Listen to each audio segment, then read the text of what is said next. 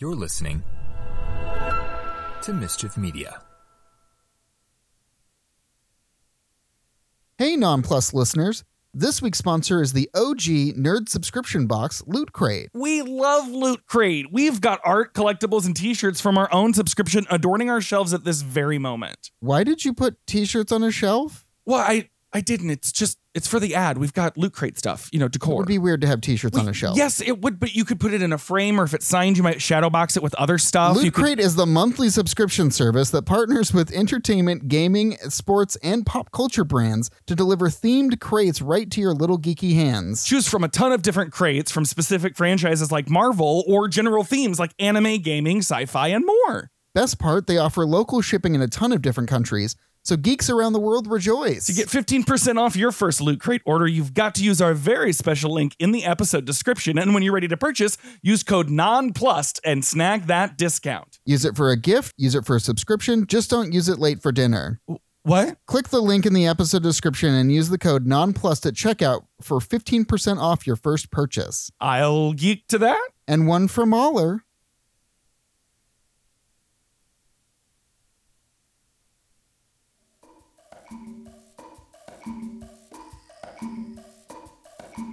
And also, I can't hear this character.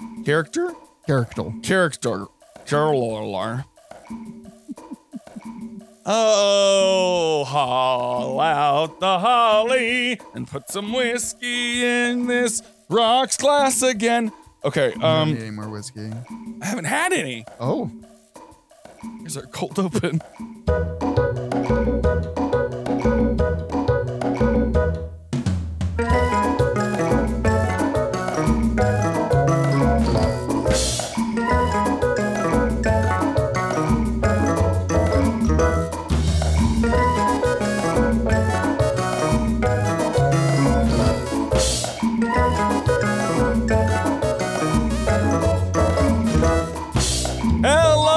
Another episode of Non-Plus, a gay romp through the Disney Plus vault.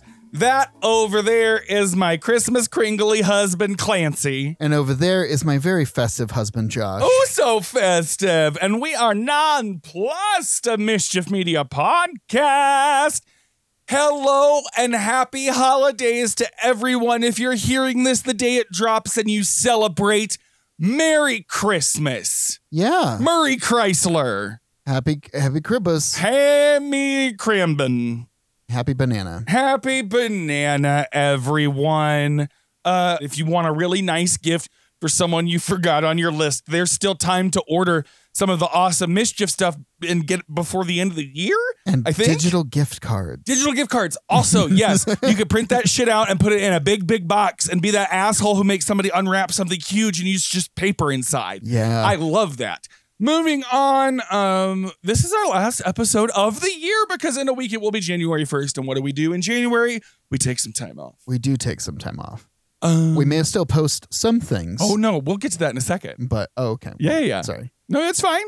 It's a little teaser. Yes. But before we get to that, Percy Jackson premieres 3 days from recording. So on the 20th? Yeah. And the early reviews are good. They had their big premiere. It hits the platform on the 20th. People sound excited. I'm excited for it. We'll link Variety's review in the description. Yeah. Yes. Also, we discussed this a bit last time, but Disney Plus and Hulu have a lot of shit. But now it's officially confirmed by this company called Ampere Analytics. That's what this Hollywood Reporter is about. Statistically, they have the most popular library in terms of public perception, and basically it's all about stock projections and stuff in the article. But, got it. But yeah, in case you needed confirmation, these two combined apps are a buttload of content. Yeah, they really are. And again, we were talking about it. We'll probably start pulling some movies from the Hulu side. I mean, why not? We'll dip our toes in the lakes of Lake Minnetonka later.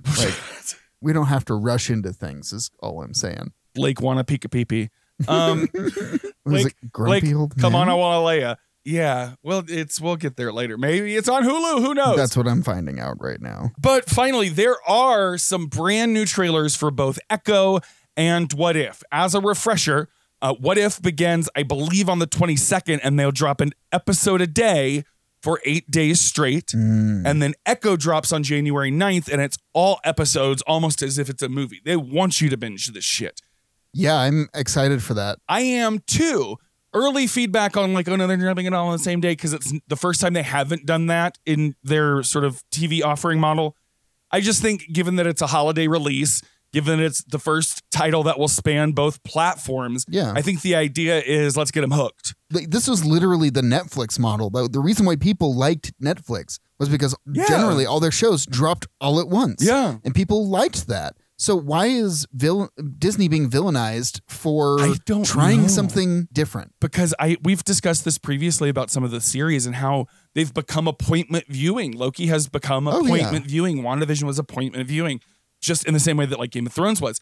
So I think mixing the model based on the content has nothing to do with their confidence in the content and more to do with their target audience. No, and I mean, if the Marvels is any sort of indication, it did not do well. Like successful. I think that, but it's a good fucking movie. It's a good movie, and I think it wasn't quote unquote successful because so many mainstream outlets that provide opinions on Marvel content, they're literally reaping what they sowed, but they don't give a shit because they're getting clicks. Like the easiest way to make money on talking about Marvel content is to shit on it, because one way or another, you're getting engagement. Either you're getting engagement from people who don't like it and like to be loud about it, or you're getting engagement from people who do like it and like to be loud about it.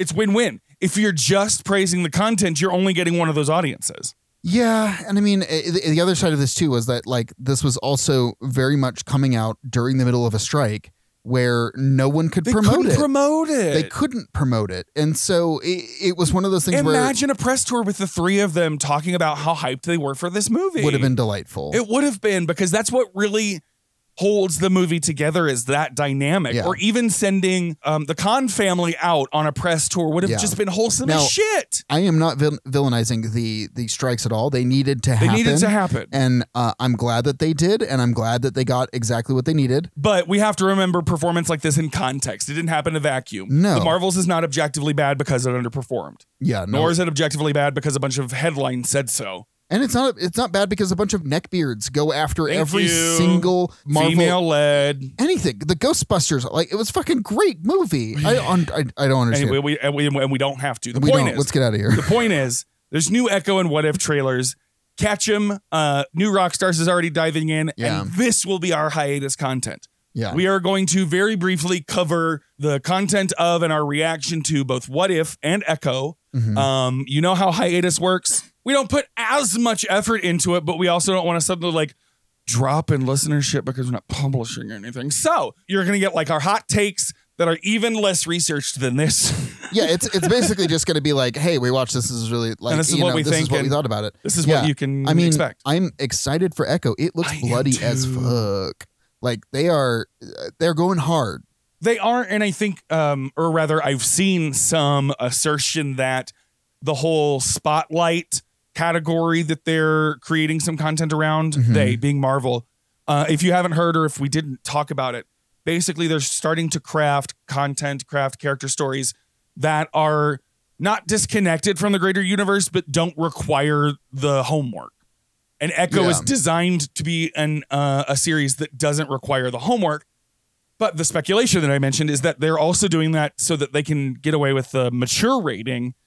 So that, because it's not a family thing, you're going to watch this thing separate. Well, I mean, and not for nothing, Deadpool, which is coming out next year. It's going to be R. It will be R. And I'm pretty sure they're going to go just as hard as they did on the other two. And they should. But now that I think about it, I wonder, it makes me wonder as an R-rated film how much Feige and the Mucky Mucks want to put pivotal story moments. I think they're going to put a lot into it. Oh, but you know what? They did a PG-13 cut of Deadpool during the quarantine. They did. They did like it, and they brought in the dude from Princess Bride. Yeah. Yeah. So, I mean, yes, that could probably be what happens, but also this started over 10 years ago. Yeah. Most of these teenagers that were watching this are now full-blown adults. Yeah, but when you consider that they're trying to bring in Young Avengers, they might be trying to skew the audience a bit younger. But I feel like you can split. You can do all of it Well, sure, because when you and I were 13-year-olds independently, maybe less you than me, of course we were watching stuff that was, gun violence and bloody. I watched the Texas Chainsaw Massacre, and I did sleep in the hallway, and that's how my parents found out because I couldn't go sleep downstairs alone. Yes. Yeah. Anyway.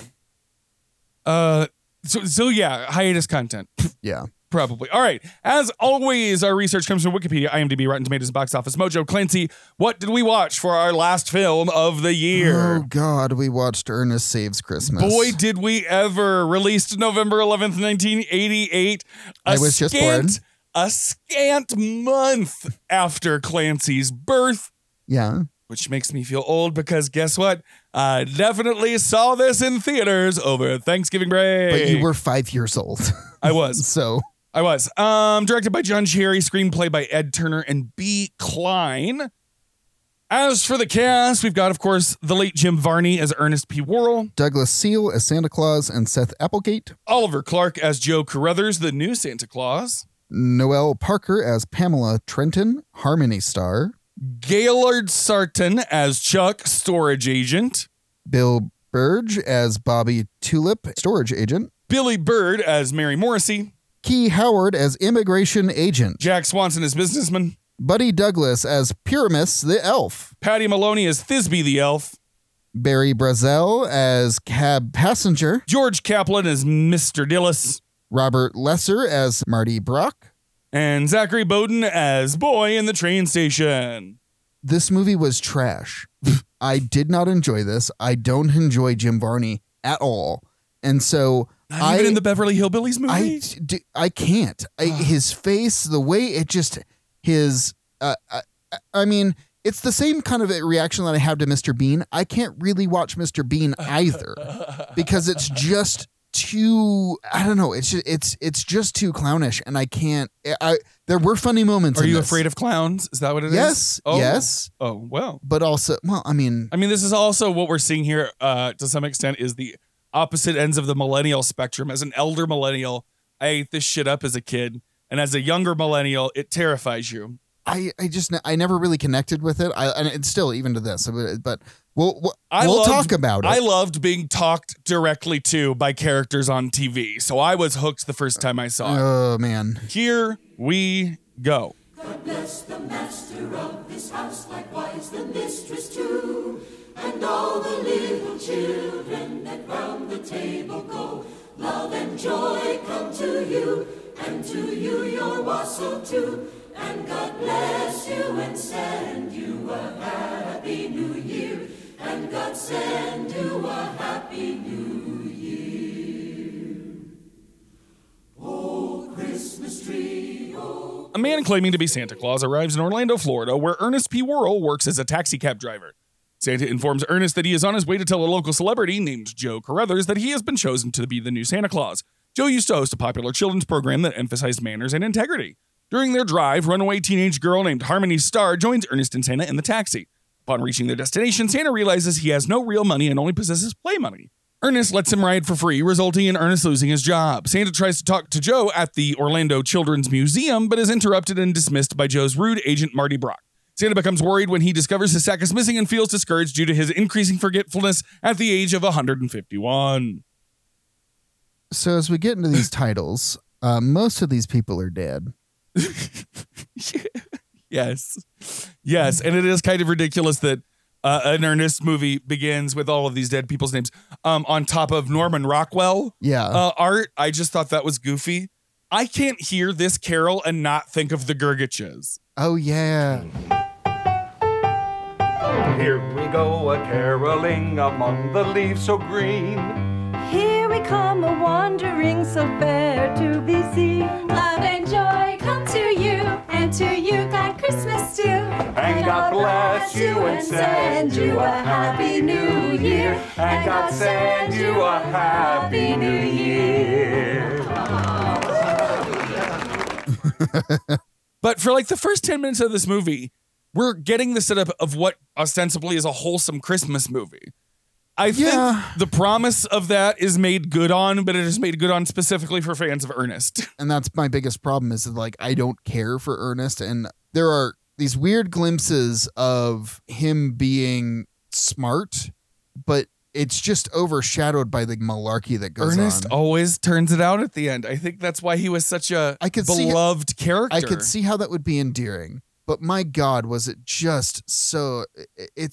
It's hard to watch. Based on the book Stone Cold Bummer by Manipulate. Speaking of 9/11, customs in airports, my just God. so blasé. I hate this job. What, something wrong? Is this your real name? It's the name I'm known by, yes. Sure. Why not? Thanks, Skippy. There was a woman whose entire hair was made of shoes. And I think what she said is, pre 9/11, when customs was more concerned with you bringing in illegal bananas. Yes. I have distinct memories of being like, oh, can't have any fruit with you. Point being, this airport experience is a wild one, to say the least. It is. And I a little bit remember of how that was like, because I flew very early on. Like, parents being able to take you to the gate and that sort of thing. And it's just now, it's like you watch something like that, it's just so foreign. Yeah. It's like... Well, and here's... their depiction of Santa delights and confuses me in equal parts, because why not use any of his other pedestrian names, like Kris Kringle or Nicholas Crimbus or Popo Gijo or whatever else? Yeah, Popo... What? I don't know. Okay, but yes, I get where you're coming from. But we get to Ernest driving his taxi. This is how I sing Christmas carols and, quite frankly, songs I don't know.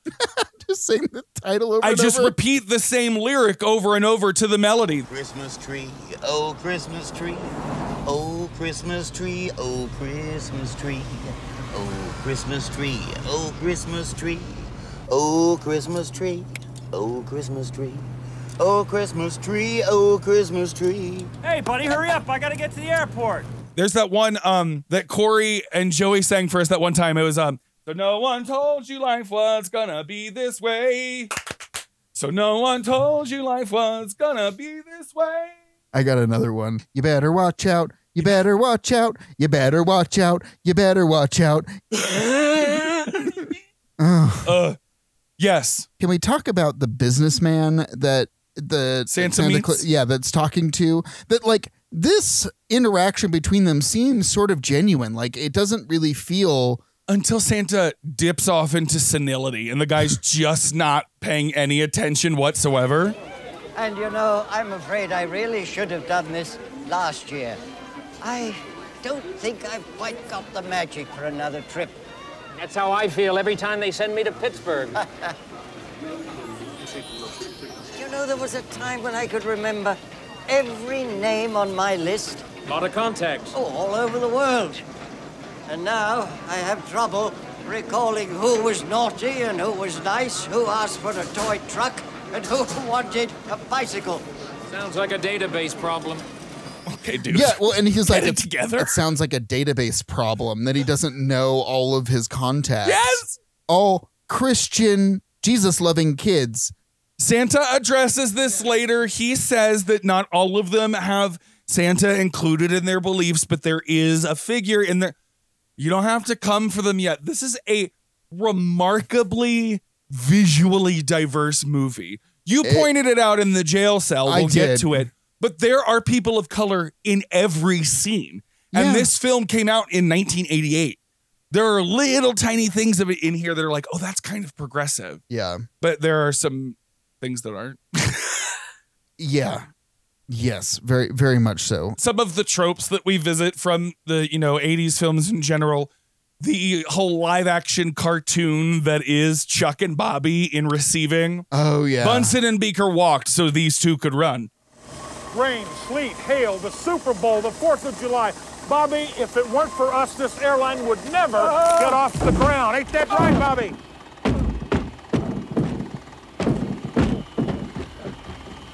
I guess if you want things done right, you gotta do it yourself. Yo, Bob, break's over. I will say that I did enjoy those scenes, except for the eye going back and forth. I get that that's a thing that he does in Ernest movies or whatever. Well, but and again, I probably trailed off on it earlier, but Ernest became a morning sketch comedy show for kids. Yeah. So, again, knowing their target audience with this, Ernest got to do all these different characters. He's got a whole fucking family tree on the Wikipedia. The character, Ernest P. Worrell, has his own Wikipedia entry page. And it goes into all of these different characters and family members and blah, blah, blah, blah, blah. Got it. And that's what they end up using in the film for his various disguises, but also these recurring characters and themes that are very Ernest-like, like with Chuck and Bobby. I will say he keeps referring to his bag as his sack, and it's visceral. And redundant and hilarious. The number of times, I don't think it's an accident because also, what's Ernest's taxi number? 69. Nice. So there's some degree of awareness of what they're doing here. Yeah. And I think it's honestly a finely threaded line for an 80s film. Yeah, I would say that. I don't think that this movie is inappropriate We've for seen anyone. films where adult women kiss literal children and they're supposed to be wholesome. By that comparison, this does better. No, very, very much so. There's a lot of little quick one-liners. You rolled your eye every time. I think examining this script a little bit explains why my sense of humor is the way it is. Yeah. Think about it. Yeah. But I do love the exaltation of Christmas trees. Smell those Christmas trees. You can keep your channel number 5. Just give me a whiff of the old lonesome pine. That symbol of brotherly love. That centerpiece that all mankind gathers around to share the cranberry sauce shaped like a can. Oh, yeah. When the tree falls off the... Just before, before this comedy of horrors happens on the freeway in Florida. I was like, is this Final Destination? I literally have Ernest's Final Destination. Again, I guess this walked so that Final Destination could run. I guess. But speaking of potentially harmful 80s tropes, you kept asking about her throughout the film, but we get Harmony hopping into this cab, no question. Now, another 80s film would have immediately had her offering him a Hummer for a ride somewhere, but that's not what happened. No. Well, not to worry, little lady. You're safe with us. Thanks. I'm Harmony Star. Remember that name, because I'm going to be famous someday. Oh, this is Ernest. I'm Santa Claus. Surprised? Harmony Star.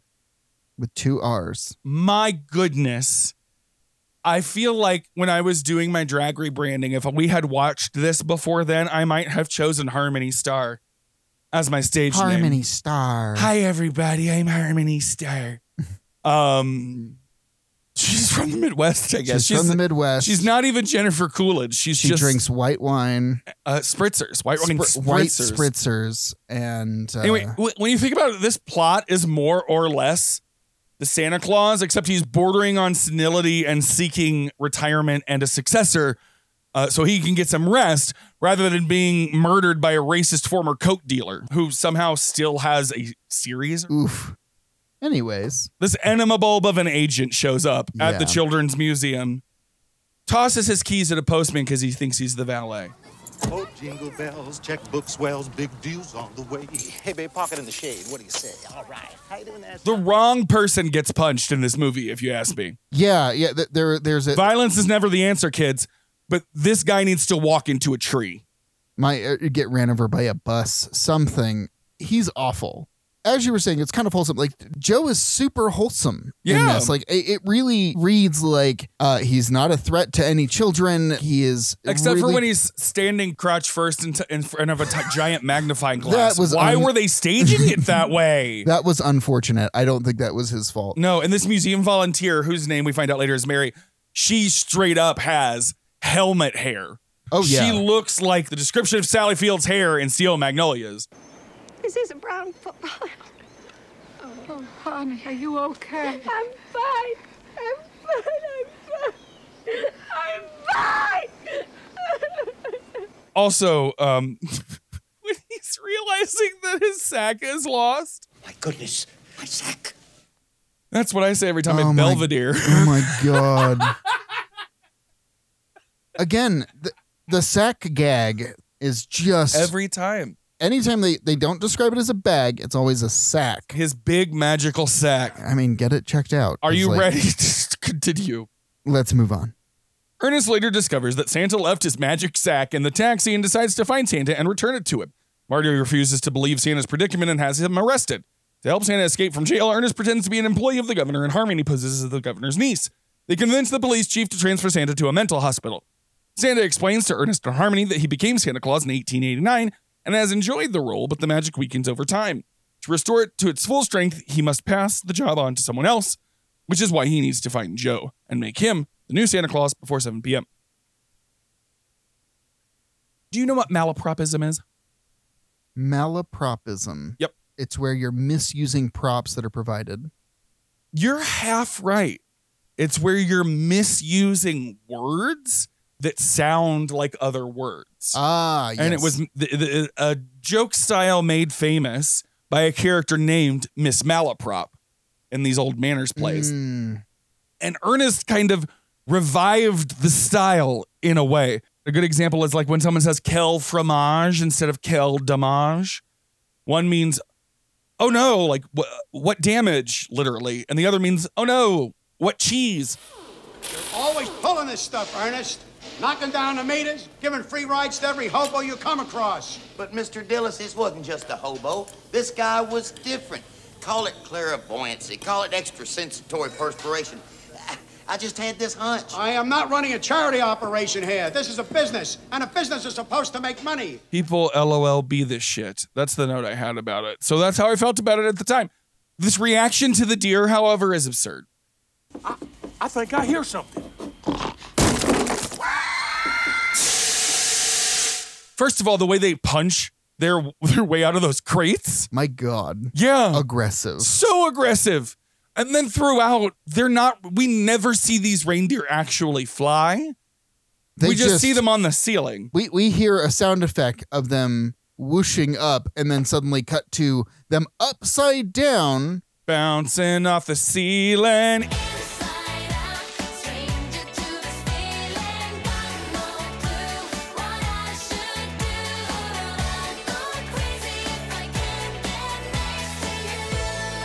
Honestly, it's objectively more terrifying than anything just to see them on the ceiling. Yeah. The animal control officers who show up later have the right reaction. No, the FAA, this isn't us. Going back to Ernest, why is Harmony just hanging out with this stranger? Again, it's this 80s trope of smart aleck girl who can do it herself and right, but like she's scrappy and resourceful. She just invites herself to everything he's doing. She's a survivalist. She's just trying to find a non-threatening figure to get her from point A to point B. Yeah, I guess that's fair. And unless you're Vern, Ernest is pretty non-threatening. Well, unless you're Vern or a taxi passenger, Ernest is pretty... Well, you get what I'm talking about. And the note I had was, here's the spunky progressive girl trope. We've talked about it multiple times this year on this show alone, but then Ernest doesn't make her feel judged for her beliefs and just says, pork's my meat. I hope he's got something I can eat, not just a lot of things made out of white sugar and red meat. You know, I think eating red meat makes people really overly aggressive. So they, like, kill people and stuff. You know what I mean? You're right as rain, Puddin'. Pork's my meat. And all I could think of, you know what all I could think of? Cook my meat. From that SNL sketch. So good. With Pedro Pascal. Pedro Pascal. Here, in case you don't know what we're talking about, here's a clip, and I'll link the whole thing in the description. Lisa, do you always order steaks like that? I didn't know you could get them extra well. Cook my meat. I don't want to see not one speck of red. I can't be getting sick tonight. I got to be in court in the morning. Wow, you're a lawyer? Yeah, she is actually the lead litigator on a class action suit against Walmart. Yeah, a couple of their Coinstar machines exploded. I ain't got to tell you what happened next. Our whole show can't be clips from other shows, but that's how our brains work. How many times are we going to reference The Office and 30 Rock this episode? We should do a bingo card. I forgot. I already said hard to watch earlier, so. They call New York the Big Apple. Never seemed that way to me. I used to have dreams. I was an all-city running back, and I was going to run out of here. to college, to suburbs. Now the only thing I use a football for is as a toilet. Funny thing that happened to a guy named Lucky. I forgot that Vern, I'm remembering that Vern was always the first person, that you, the viewer, were always Vern. And so in a way, you were meant to not like Ernest to some degree because Vern doesn't like him. Yeah, I didn't realize what was happening. And everybody suddenly, they go inside this house and then suddenly everyone is straight into the barrel of the camera. And I was like, I don't like this. Abort, get out. I don't want to watch this anymore. If you're not familiar with that being like an Ernest trope, Ernesticism. I haven't had any alcohol today. And here's what I don't think you know is that Ernest was actually developed as a character by an ad company. And he was used in like local advertising. Oh, I could see So you that. could, if you were a client of this ad company, that was an option. You could have an Ernest commercial. I remember there was a Channel 2 one, like Houston News Channel 2 or something, that he did a personal one for. He did one for a Dallas Cowboys cheerleaders appearance. That's what the commercials always were. Him talking to Vern about whatever the product was. Got it. Okay. And it was always on TV. So the audience was more likely to know, even if they weren't necessarily Ernest fans, that this was something to expect. This was something that, should happen. Again, I didn't like it, and I was happy when we were out of this scene. So they described a vagrant to... Yeah, he said, is vagrancy a capital crime? Yeah. Which, as a concept, is frightening. Ernest saying that is fairly progressive. I was just like, yeah, okay. In defense of Santa, this is what I'm saying. There are parts of this that are, in fact, remarkably contemporary, progressive. Exactly. The wording, not so much. No. But, anybody that is experiencing homelessness, they do get harassed by the police and sometimes detained for no reason. I arrived here just today. I had a simple job to do. And then everything started to get unraveled. First, I lost my sack. And now this. If you'd only take a moment and just try to understand. Come on, Pops. You and me got some paperwork to do. You're making a very big mistake. But also, again, think about how an ad company might create a character, and also that this became a character in a Saturday morning kids sketch show. You have to be open and accessible to everyone. Oh, yeah. You want maximum impact. You want to hit all those 4 quadrants. If Ernest is selling you Pizza Hut, which I have a comment on later, Pizza Hut doesn't want anyone thinking that's not for me. So sort of by design, this film has to be that. Yeah. It's almost like PG-13 Sesame Street in a way. Yeah. It sits somewhere between Sesame Street and Avenue Q. That's a big gap. I do like the snowflake fingerprints. That was a fun gag. It was, because when you learn about fingerprints as a kid, what do you learn? That all of them are different. Like snowflakes. That's fun. That's but now cute. Consider that when this magic is transferred, the recipient goes through a genetic transformation that changes their fingerprints. I wonder if that's painful. Like, are we missing the searing pain that he's going through? Anyway, I'm reading too much into it, which is par for the course when you think about it. This little bowl cut with a Coke can when they're auditioning Joe to be this person in this horror movie about Christmas. Yeah. She looked sinister to me, and I can't figure out why. There was something about her gripping that Coke can and smiling at him endearingly that frankly terrified me. Back to Harmony. Oh, sure. Clearly, this bag is magic, right? They go through this whole insane montage of pulling things out of a man's sack. Unless I'm wrong, and I hardly ever am, this is for you. Now, ain't that just exactly what you wanted for Christmas? What are you, crazy? Totally unawesome. No, man, get with it. I need something major. Okay. That was just for practice. Now I'm in the groove. Now I am at one with the magic. How about this? Like it? That's you.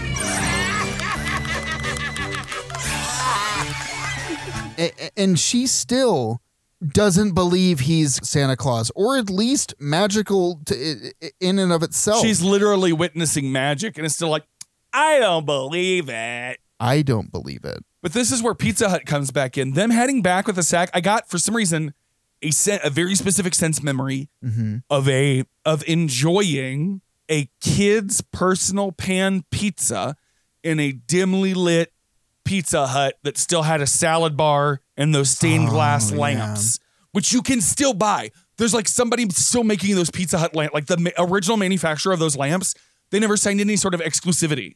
Yeah, so you can still buy. Them, yeah. What is it? I only know him by his online name, Adam Tots, the cartoonist who used to work for BuzzFeed. Mm-hmm. His guest room is all Pizza Hut. Oh my God. I have to find it. I'll link that. Whoa.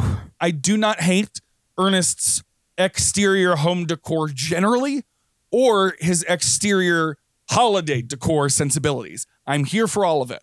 Yeah, and I will say that house is probably like $600,000 right now. Oh yeah, in Florida. Honestly, Florida or LA, wherever this house is, that it's worth more than $500,000, and it's cute. I remember as a kid thinking, oh wow, Ernest lives in a house full of junk. I feel like if I were still a bachelor at that age, my house would probably be chock full of weird shit that I had fun stories for. Oh yeah, it already is, and I'm a married man. Well, and he's got like working appliances. Nothing is broken. He's got his shit together enough. For a bumbling person that drives a rickety old truck, he is surprisingly competent. And again, it's why he's endearing. It's why it works. I guess. You don't have to like it to admit that it's functional, Clancy. It is functional, and I don't like it.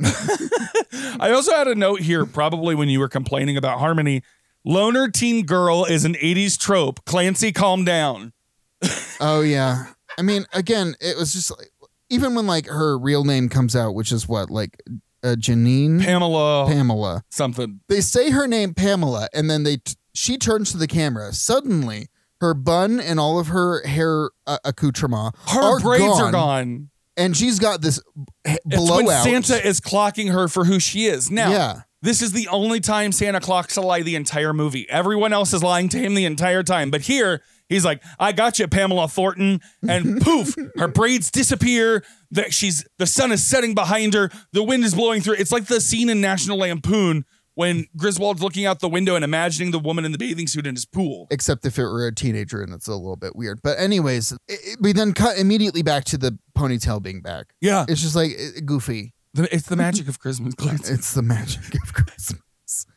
Oh my God. Speaking of, we finally get the clock, the terms, whatever, like what we're actually trying to set out to do. 20 minutes in. We get first them sneaking into the jail after it's never explained exactly on what grounds he is arrested. No. Again, he is just being brought in. It would be different if he was brought in for questioning or, hey, we need to figure out who you are. Tossed in a drunk tank. Whatever. But he is booked, fingerprinted. He gets a mugshot. Yeah. How rude. It doesn't make any fucking sense. None of y'all's kids getting shit for Christmas because you're on the naughty list. Yeah.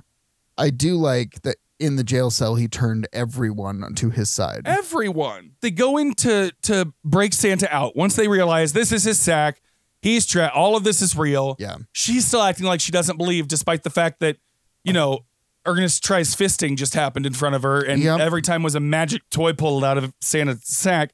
No. Here we get another one of Jim Varney's Ernest characters. It's Astor Clement.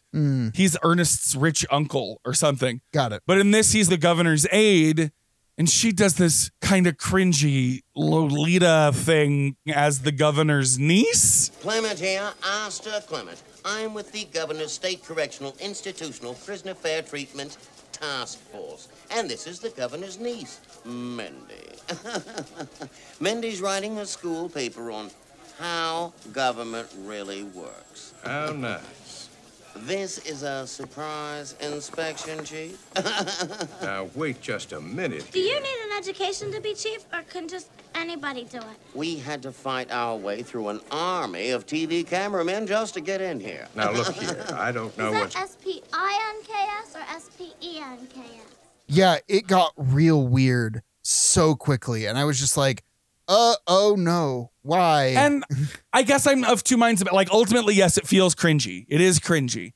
But the character seems to have some agency in it. Also, the fact that Harmony was able to flip like that into a character. Yeah. And be able to just completely commit. She knows how to manipulate to survive. It was, and even at the end, she's just like, ha ha ha, I got him. I knew that would work. Yeah. Hook, line, and sinker.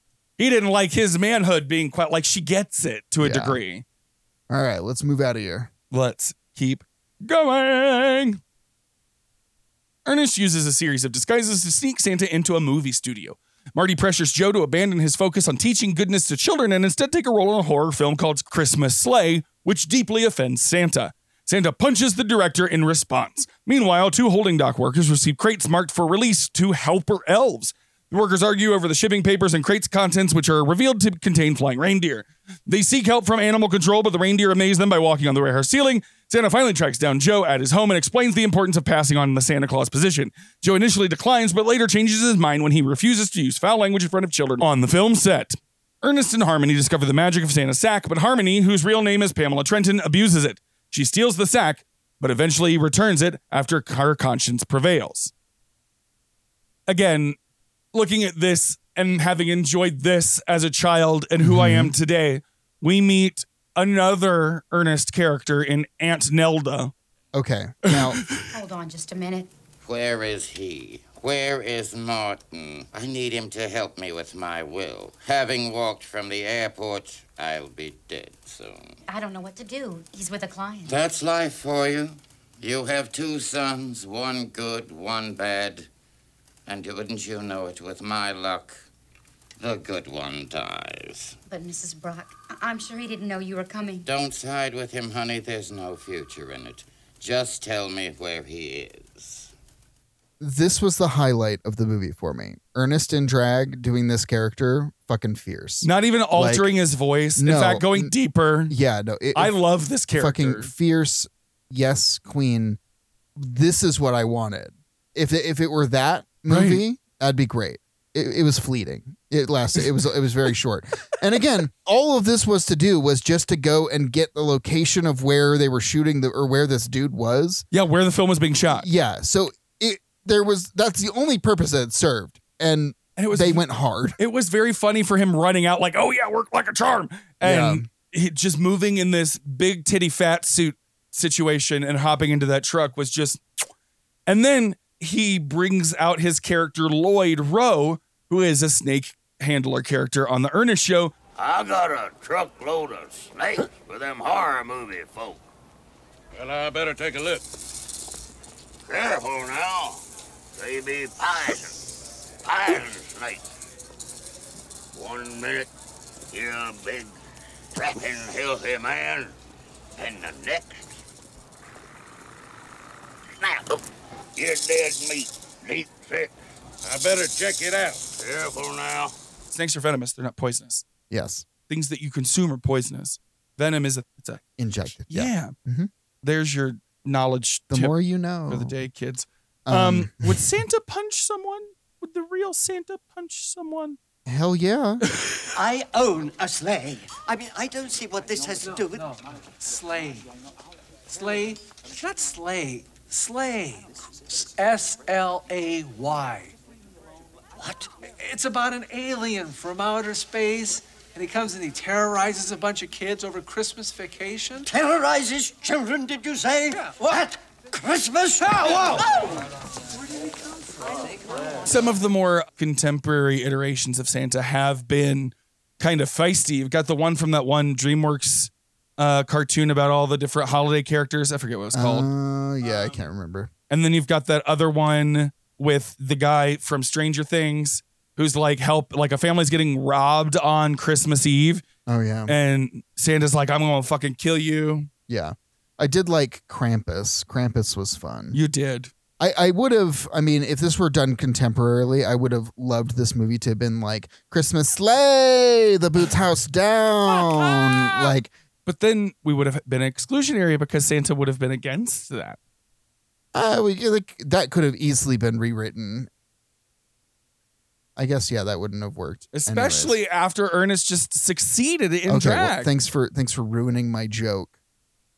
Well, I tell you once and I'll tell you again. You got to think them through first. Oh, my God. So we get another thing that's like consistent Ernest nonsense are these various catchphrases. 110 and your 220. Know what I mean? Know what I mean, Vern, is still in my vocabulary today. That's where that comes from. Yes, sir. Okay. Here I have the note. Why is it that Santa can't see through lies? He saw through the one. He can see Harmony for who she really is. Maybe it's the magic dying and rotting his brain that he can't see through all of these other lies that people are telling him. Dementia Santa? No, the syphilitic Santa. Syphilitic Santa.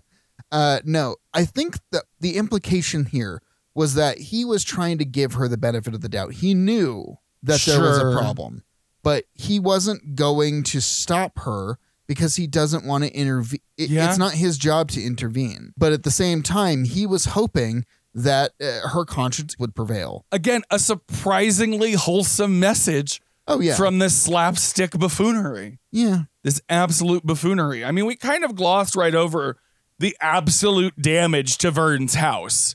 Oh, yeah. And this is what they always manage to position Ernest being. Anyway, point is, that's kind of how those ads, we're structured on concept.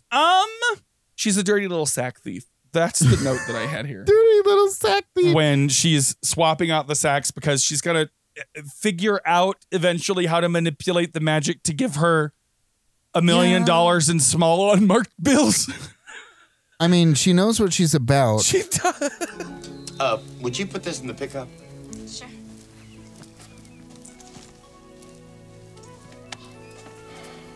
Trust people.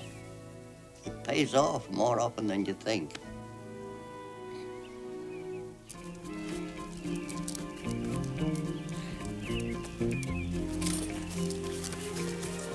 You ready to go?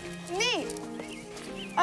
No, I gotta meet my cousin, you know? She's here in town, and she called me. She said she had some clothes for me, so I'm gonna go on and try them on, you know, see if they fit and stuff. I'll see you guys later. Bye. Okay?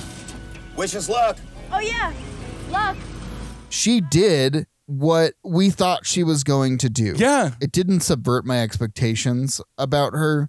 I knew that she was, the moment that she sat down at the train station and saw the kids, I was like, okay. Here we go. It's one of these. It's going to be that. And then we cut away from this for like 10 minutes. And then we come back to her still in the train station contemplating whether or not what she's doing is a bad thing. When she bought the ticket, we found out that she was going to be waiting for a couple hours for that train. I know, but so they got to show that. I know, and I get it. The clock, Clancy, whatever. They have decided to show rather than tell.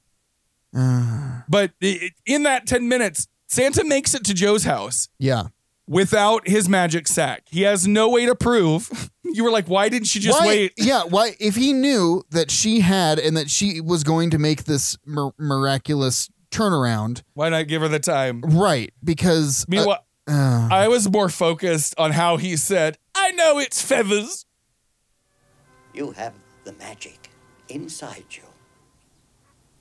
And what's this supposed to be now? My magic sack of toys? Look, it's feathers. It's just feathers. I know it's feathers. The real sack was taken, but I am sure, I have absolute faith that it will be returned.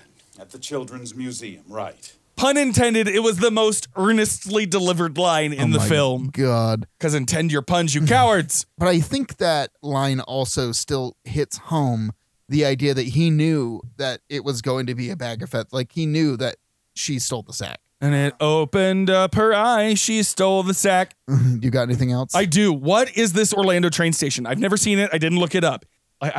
I've got some notes about filming locations later, so maybe it's in there. I do think that is the real Orlando train station because I was watching that YouTube video of the guys taking the new Bright Line train. Oh, yeah. And I remember them stopping at a station that looked kind of like that. Well, all right. So there we go. We also have this moment. Pamela Harmony is coming to the right side of things where these kids are fighting. Are we gonna miss Santa? No, honey. He only brings you presents if you're good. Bobby, sit down here. Bobby, don't be a dick to your sister. I mean, effectively. And this is also where you turned to me and said, Bobby, baby. Bobby, baby, Bobby, booby. Robbie, darling, Bobby, we've been trying to call you. baby. Bobby, Bobby, Bravo. Bobby, love. Bobby, honey. Bobby, we've been trying. Darling. Bobby, baby. Bobby, The kids were asking Bobby, where was something we wanted to say. That's from Company. Yes. You're welcome. The last note of this section I had was, shit, here's another trope. This time, a less wholesome one. It's a wise old black man giving a white man advice. Hey, you look like something's awfully wrong. Misjudge somebody, that's all. Well, you can't judge a book by its cover. No way. Oh, well. If I could be wrong about one person, I guess I could be wrong about another. But at least he's giving it to a peer, to an older white man. Yeah. Not exactly a peer, because it's still, it's very, again, here's another 30 Rock reference. You sure about that? Because like all black actors, I have a lot of experience playing a wise black fellow who gets reluctant white people to do things. Well, I'm just an old fool, of course, and I don't know much about politics or the like. But I do know America's kind of like this here crab apple tree. John Fitzgerald Kennedy. Yeah. Point is, it happened, and now it's time to Christmas slay, the end of this podcast. Hey, Boots the house down real this time.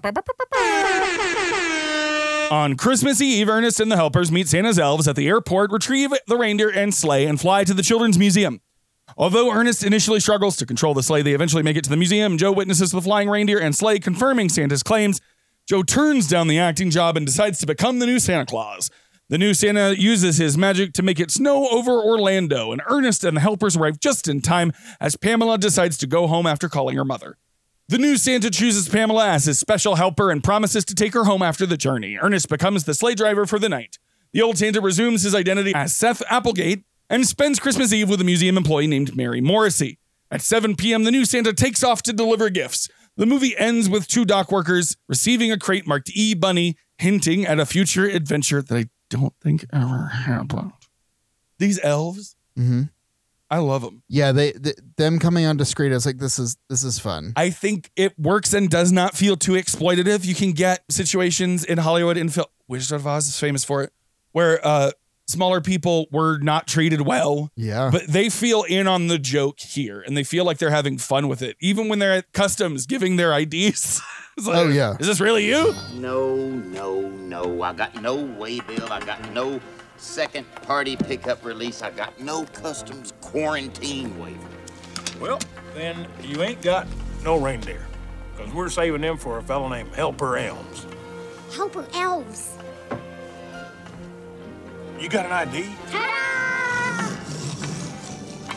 Well, that ought to do it. Ta-da! It takes up their hats. And then again, in terms of like agency and stuff later, they're actively trying to kill Ernest for fucking things up.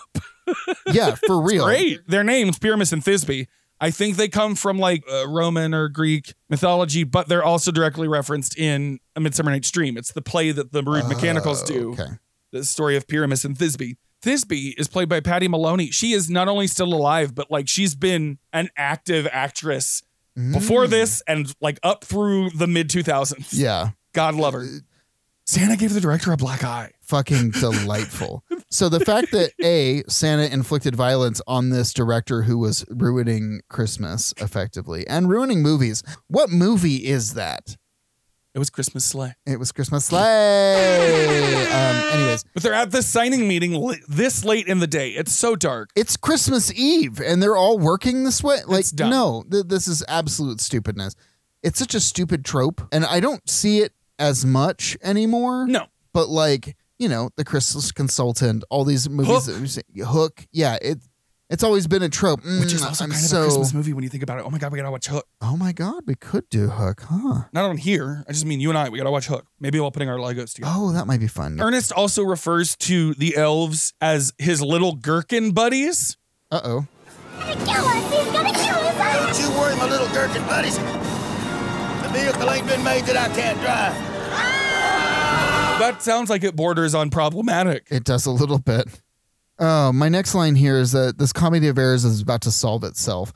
all of these things are just bumbling into the same direction of all the gin joints in all the world. Everything ends up in this one place. Somehow Air Force radar is now a problem, though it's never been a problem for Santa in 151 years or whatever. That, and also they're not over airline airspace anymore. No. Like they took off. Also, Mary is asking the most inappropriate questions. Oh, yeah. So, did you ever find your sack? Yes. It was taken again. By who? A little girl called Pamela Trenton.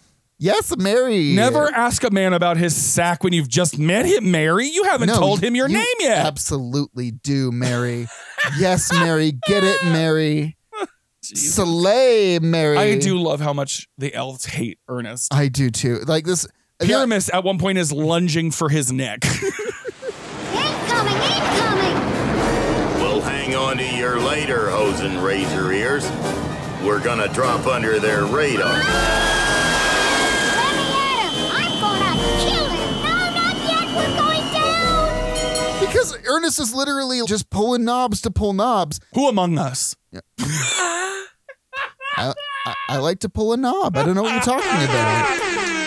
Season's gropings. But yeah, I mean, what else is there to say? It comes to an end. Joe accepts Santa. He magically transforms into Santa. Maybe it's painful. Having all of that knowledge thrust on you in a millisecond probably doesn't feel good. Never mind either. the physical changes, all of the hair coming back and turning white, his fingerprints changing to snowflakes. I think he got taller. What happened to his family? Is he alone in the world? I think that's why he goes to his house, is so that it's clear that he does not have a wife or family, because he knows that he's about to get that Mrs. Claus poon. That poor woman. First of all, you just said poon. And that's a bit much for a Christmas episode. Puss? Why? 'Tis the season for puss, apparently. That's another unanswered question. Does he just inherit that? Is that woman, is she being trafficked? This just got super dark. This just got real dark. And Ernest, you have some shit to answer for. Oh shit, he's dead. Oh, bless the late Jim Varney. And that, my friends, was Ernest Saves Christmas. It was made for $6.5 million and made $28.2. It was a commercial success. I mean, I for a Christmas, it wasn't. I want to say cinematographer, like shot cinematography wise, it didn't look bad. No. I mean, it was a little bit grainy or whatever, but I mean, it was shot in '88. I wouldn't expect it to be too bad, but like it wasn't shot terribly, except for the fucking Vern's house. We got Richard Corliss from Time Magazine, who said, only marginally insufferable, the Ernest movie is a big screen example of the TV sitcom tendency to go broad and sappy with a token Yuletide show each December. Sure. And Luke Y. Thompson from New Times, whatever that means, says, a Christmas classic, Jim Varney is sorely missed in my heart. He wrote that in 2004. Bless him. Audience score was 42%. Critics was 36, if I didn't say that. Because you had a dash there, I was like, negative 42%? How does that happen? I agree, but it's it's just a hyphen. Matthew B. on Christmas Eve of 2018 said, the name is Santa Claus. While not a good movie, but out of the Ernest movies, this is the least painful to sit through. Douglas Seal plays Santa with warmth and delight. The saving grace of this movie, 3 stars. Okay, so thank you, Matthew, for saying that, because I don't ever want to watch another Ernest movie on this platform.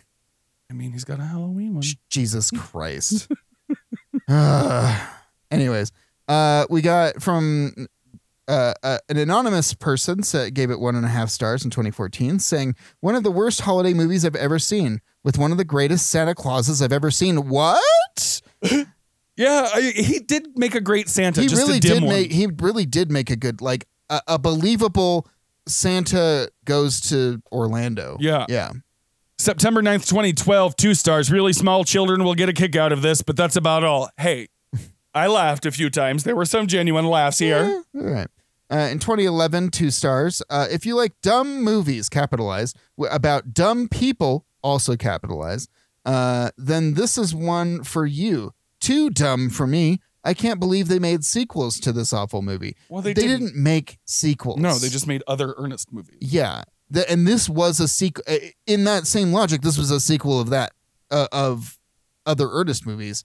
Well, in that same logic, GoldenEye is a sequel to Thunderball. Yeah. It's the same universe, I guess. I don't know. Yeah. No awards. No awards, no. But the Ernest character did win some daytime Emmys for the Saturday morning sketch show. Oh, that's cool. We can skip the ones that are copied and pasted in because I think this is more interesting. This was the first major feature film produced almost entirely in Orlando at the then unfinished Disney MGM studios. Exterior scenes set at the house of the Ernest's friend Vern were filmed at a house located on Residential Street at the park, which was part of the studio backlot tour until it was demolished in 2002. Oh, rad.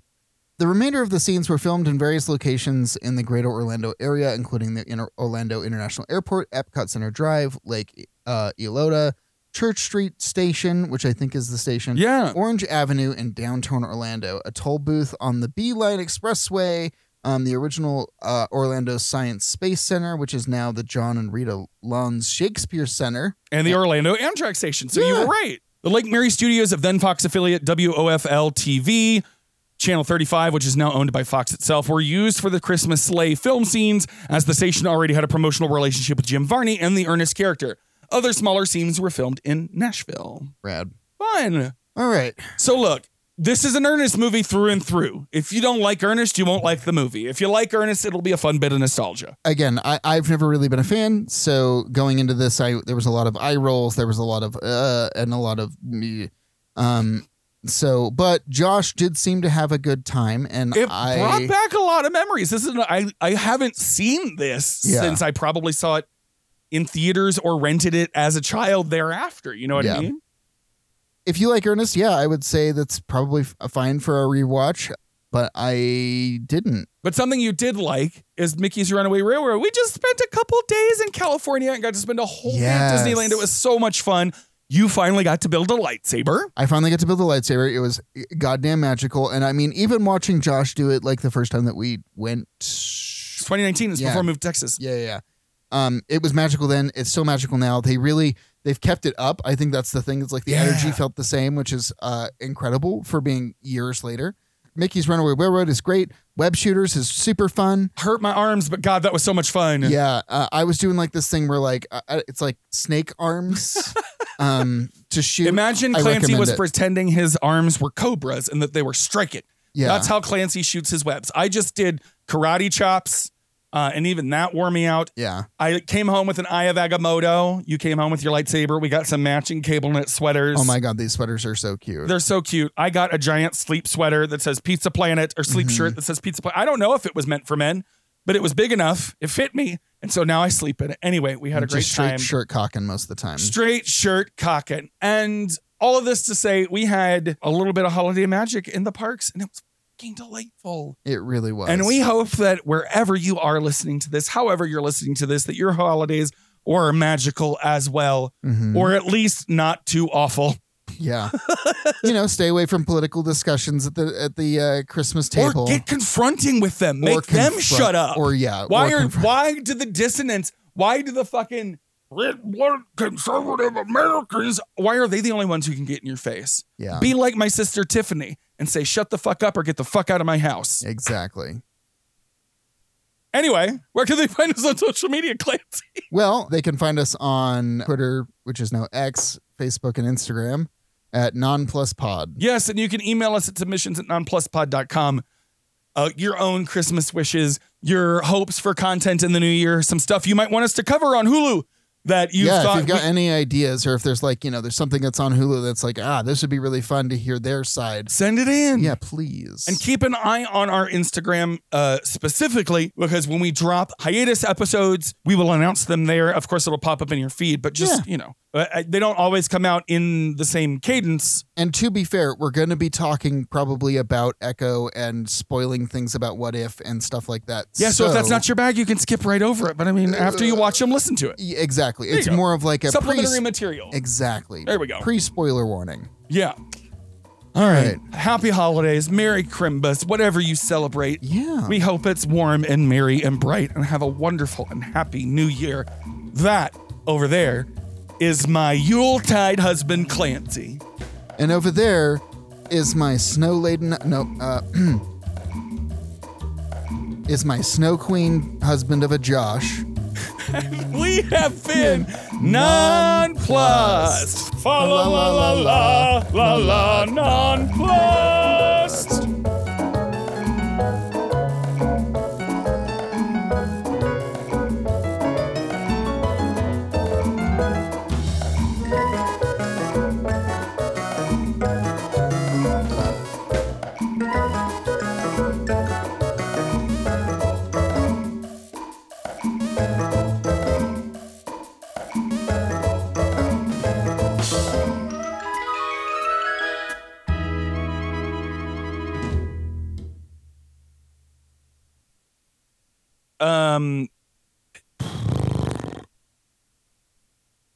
Like that they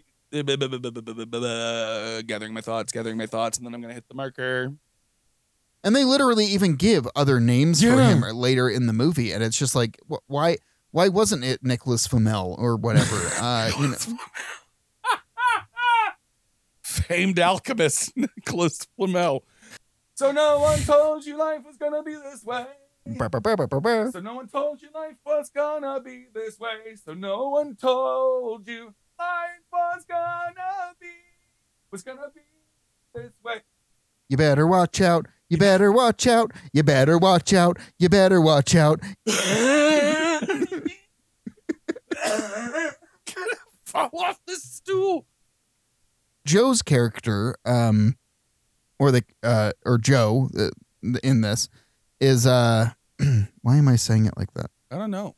Joe in this is insanely like he's super like what's the word I'm looking for? I couldn't tell you. Not Oscar Isaacs with Oscar de la Renta. No, it's look, Oscar Isaacs makes more sense than Oscar de la Renta. It does. It was Jag. It was fucking what's his name? It was Din Djarin. It was Last of Us. It was everyone's screaming at the radio. We're not on the radio. Everyone's screaming at their earpods. His name is Pascal. Pedro Pascal.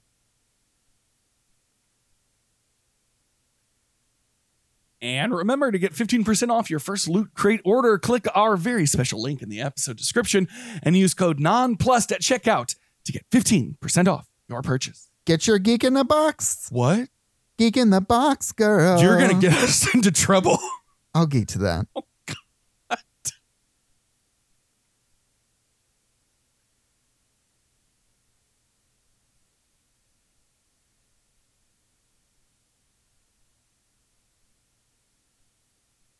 I just want to hit somebody till they feel as bad as I do. I just want to hit something. I want to hit it hard. Here. Hit this. Go ahead, Malin. Slapper. Are you crazy? Hit her. Are you high, Clary? Clary, have you lost your mind? We'll sell T-shirts saying I slapped Weezer Boudreaux. Hit her. Miss Clary, enough. Weezer, this is your chance to do something for your fellow man. Knock her lights out, Malin. Let go of me. Malin, you just missed a chance of a lifetime. Half a Chickapin parish will give the eye teeth to take a whack at Weezer.